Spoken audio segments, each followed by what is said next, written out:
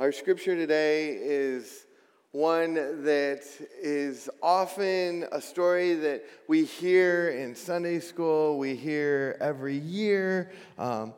It's told by the gospel writers from different books of the Bible, and it's something that we believe and we celebrate, but it's really hard for us to understand what this would be like. And Pastor Scott just read to us from the Old Testament where Moses encounters God and God gives him these commandments, right? And we see that God passes by Moses and that just that is enough to make Moses radiant to the people, that he's glowing and shining brightly, that the people see that he has been in the presence of God.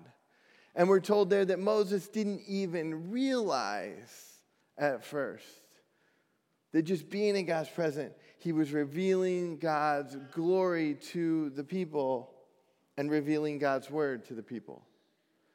And we're going to see an amazing parallel of Jesus doing the exact same thing on a mountain to God's people to show who Jesus is and what the message is that God has given.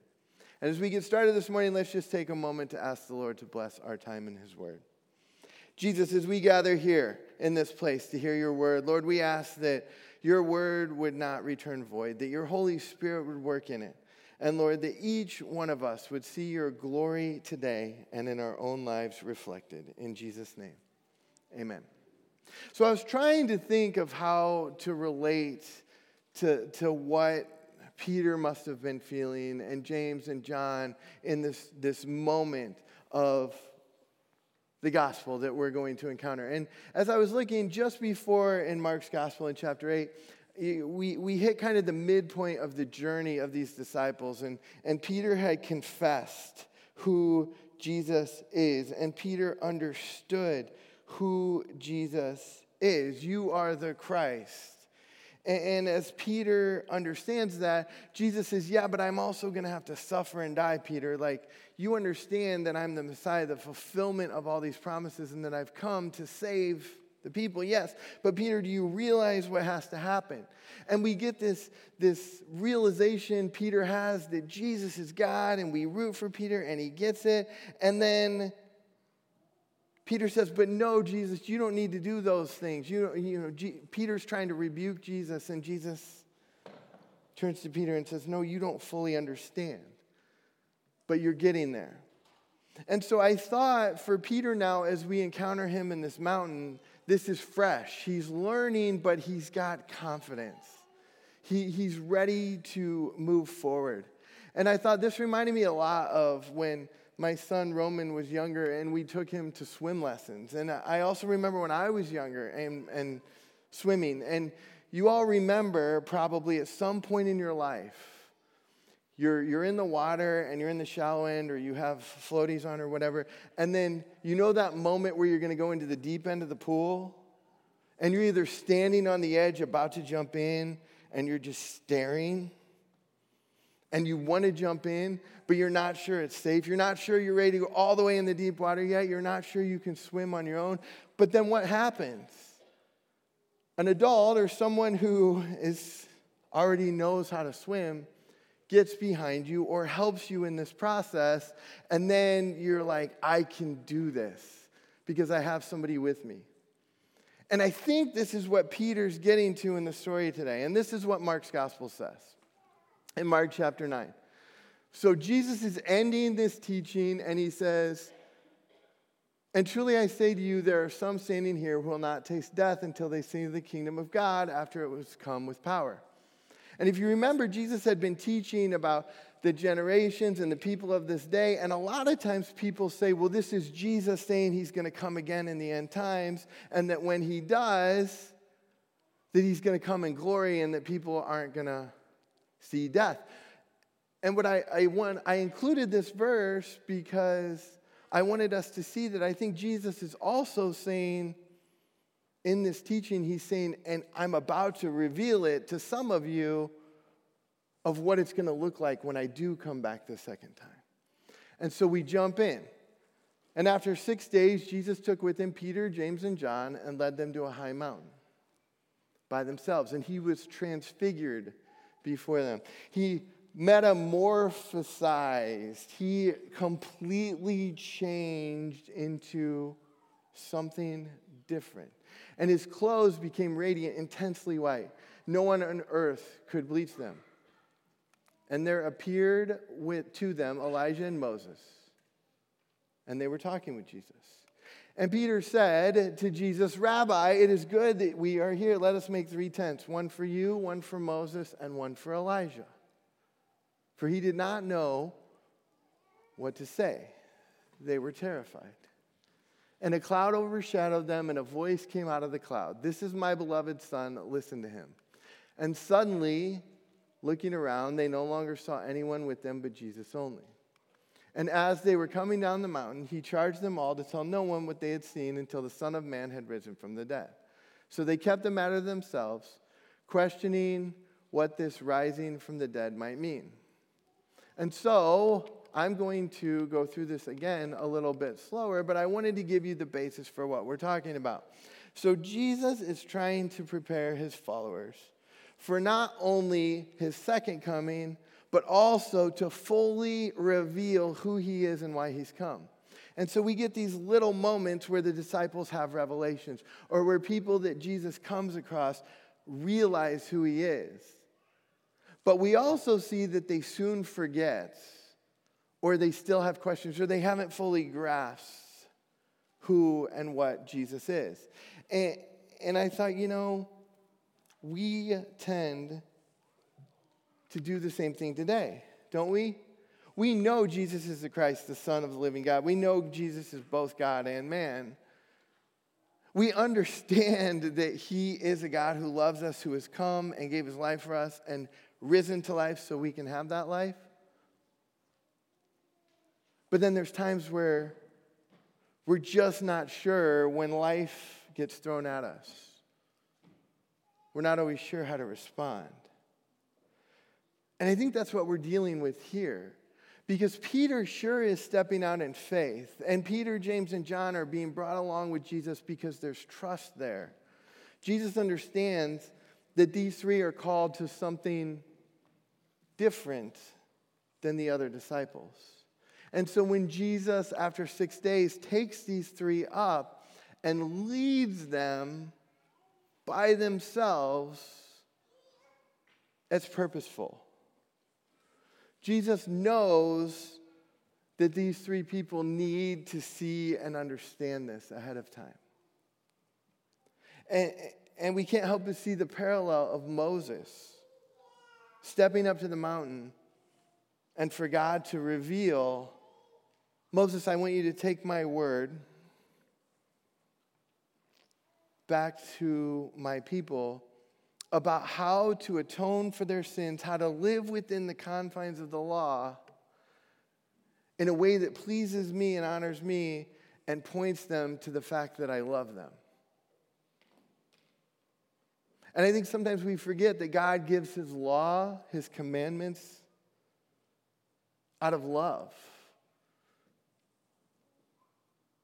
And we remind our kids and our grandkids about this all the time, right? That rules are not always meant to just punish. Rules are meant to guide. Rules are in place for a reason. Rules are because we love you and we know what's best for you. God gave these 10 commandments to his people because he wanted people to know him and how he reveals himself. And so we jump forward to Jesus here revealing to Peter, James, and John on a mountain again the glory of God and the light that God brings literally to a broken, dark, fallen world. And so we're told that Jesus is completely changed, transformed, and his clothes become radiant white, intensely white, so that no one on earth could bleach them. We get a glimpse here again. Just a glimpse of the glory of God. The people in Exodus got a glimpse of God's glory through Moses' shining face. Now these disciples get a glimpse of God's glory in Jesus being transformed before their eyes and changing to be brighter than anything that the world on its own can produce. And then as an affirmation here of God's testimony that what God has said throughout time to this point is true, that when you follow God, when you believe in his love, and when you have faith in him, that he wants us to be in his presence for eternity because he loves us. And we know that because Elijah and Moses, who have gone prior, are here, and they appear talking with Jesus. This is the ultimate confirmation for the disciples that what they're following, what they believe, what's come before is true and pointing to this moment. There can't be any more argument than two of the greatest heroes of the faith for the Jewish people that are present there and talking to God incarnate through Jesus Christ, who's the Messiah, who's come for them. It's like this fulfillment of Moses bringing the law down, and now Jesus stands in the place of where the law was given. And it's revealed that he has perfectly fulfilled the law in a way that God's people never could. And that is super cool. Because that's where we see that crimson thread. That's where we see the story of God is the same story. It's a story of creation and redemption and love. And so when we see these things that seem like these amazing stories that don't apply, they absolutely apply, because when you see that God is consistent and consistently does what he says he's going to do, you can find comfort in knowing that he is going to come back one day. And he's going to look more like this, transformed, transfigured, metamorphosized, completely bright Jesus, because he's going to come in his full glory as God. And we don't fear that, even though he comes in judgment, because we know that the judgment was already passed on him when he gave his life.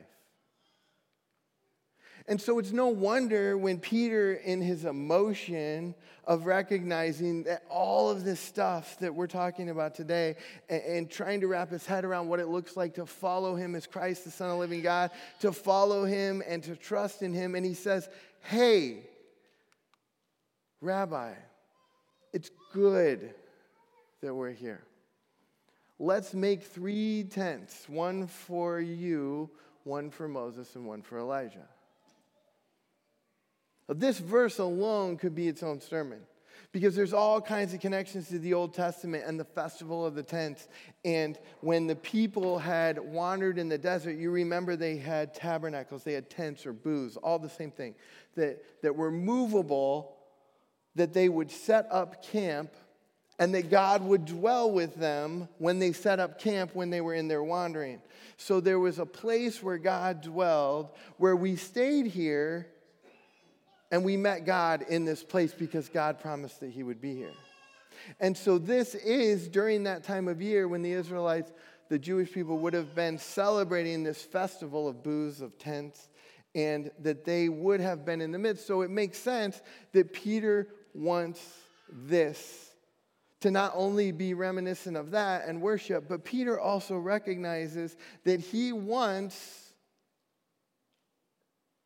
them to be here, at least for a certain amount of time, and that God is meeting them in this place.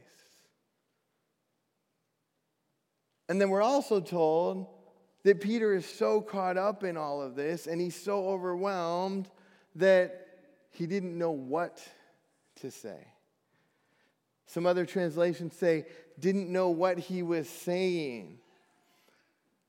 that all of this has just become so much for him that it's like jumping into the deep end and thinking that you've got it, and then you're flailing trying to stay afloat. And yet Jesus is right there, right? God the Father reveals that I'm not leaving you alone. This is my beloved Son. Listen to Jesus. The absolute confirmation, the same as in his baptism, the same revelation to the disciples again and again because they needed that assurance that this is indeed exactly what God had always promised. And suddenly, looking around, they no longer saw anyone with them, but only Jesus. And so when all is said and done, after this miracle happens, and after God reveals himself and who he is and who Jesus is, and then all of a sudden, it's done. And then, if you can imagine, after all that, what do you think you want to do? You want to go now as Peter, James, and John and go, you guys are not going to believe what just happened. Right? You're not going to be like, oh, what'd you do up there? Oh, nothing. Jesus transformed and glowed and stuff. And Moses and Elijah were there. No big deal. No. You're going to want to be like, you guys, seriously. This is amazing. And as they were coming down the mountain, he charged them to tell no one what they had seen until he'd risen from the dead. This is another example of where our timing is not the same as God's timing. And so even in this moment where you're like, why would you do all this, Jesus? Well, he did it because it was the perfect timing for the perfect purpose for the people that needed to hear it at the time and the place. And we all got to find out about it because it was meant to be known, just not yet. And so I think we can find comfort in those things too. When we have questions about what God's doing, why hasn't God revealed this? Why hasn't God done this? Why hasn't God shown himself here? It feels like he should. Well, it's not the time for that yet. But we find comfort in knowing that God's consistent. And so they do obediently what they're supposed to. They keep it to themselves, and they question what this rising from the dead might mean, because they still, even after this, they still have uncertainty about what all of it means. And that's part of our journey as fallen, sinful people. There's times we don't fully grasp what God's doing, and we wonder. There's times when the obvious should be obvious, but we miss it. And the point is that we don't have to be perfect, because Jesus is.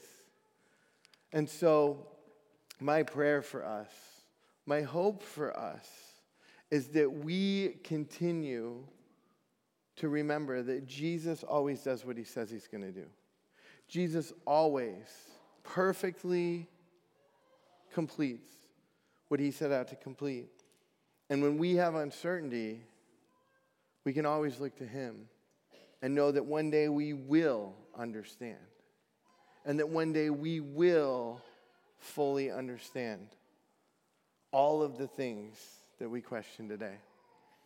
And so my prayer is that we are not only encouraged by this, but that when we get discouraged or when we have questions, that we go back and return to the place where God gives answers in his word revealed in Scripture. He revealed his word to his people on the mountaintop in the Transfiguration, to Moses through the Ten Commandments, and he continues to reveal himself through his word today. Let's pray.